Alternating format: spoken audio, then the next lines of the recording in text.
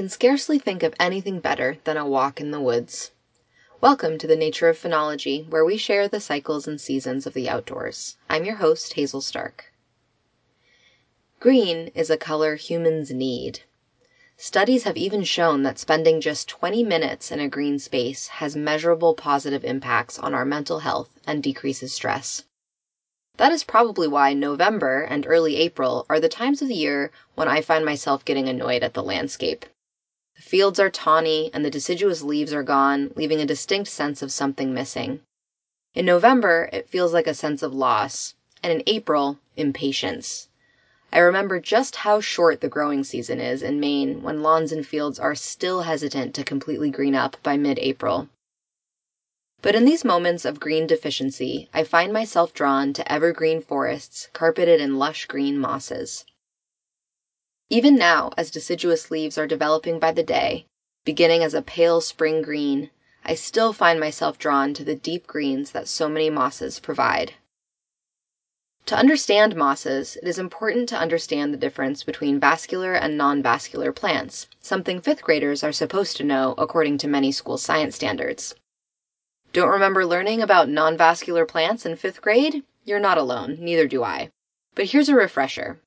Vascular plants have vessels that move water and nutrients around a plant, quite like our arteries and veins do for moving blood around. When you think plant, you're probably thinking of vascular plants. Trees, flowers, ferns, those are all vascular. Non-vascular plants lack these vessels to help them access water and nutrients, and instead rely on soaking up water like a sponge. They don't have deep roots that allow them to reach for hidden water. As a result, non-vascular plants are typically found in wet areas where water is plentiful most of the time. Mosses are non-vascular plants, which is why we usually find them in wet areas like in bogs, moist forests along the foggy coast, or coating rocks along streams. The range of lush greens and even coppery reds that various moss species offer comes from the presence of chlorophyll that allows them to convert sunlight, water, and carbon dioxide into sugar and oxygen through the process of photosynthesis, like other plants. I find that people often confuse mosses and lichens. One simple way to tell the difference is that lichens tend to be much more wiry or leathery, while mosses tend to be much more soft and fluffy. But lichens are worthy of their own episode, so you'll have to stay tuned to learn more about them another time. When I was looking to buy land, the first lot I saw where I could really picture my future home was a wooded lot absolutely carpeted with mosses. Throughout the process of clearing the site for the house, I took the extra time to furiously transplant as much moss as I could to areas I knew we would not disturb during the building process. Mosses are delicate, and they can take many years to establish. Transplanting big clumps of moss was the least I could do for something that is pumping out oxygen, preventing erosion, storing moisture, and providing habitat for lots of tiny creatures just by existing. My next goal is to get to know each of the species of mosses on this land I have come to steward. Identifying mosses can be tricky and often requires a hand lens or microscope.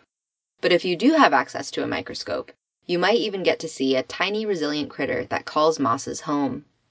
A tardigrade, also called a water bear or moss piglet. So the next time you're outside, you could quiz yourself on the different vascular and non-vascular plants you know. You'll likely discover that you're much more familiar with the vascular plants of your backyard, and might just want to invest in a hand lens to get to know those soft and welcoming mosses that are in a world of their own. Just being among them will decrease your levels of cortisol, something we can all benefit from. You can download this episode and find a link to the transcript, references, contact information, photos, and information about how to subscribe to the show as a podcast by visiting archives.weru.org.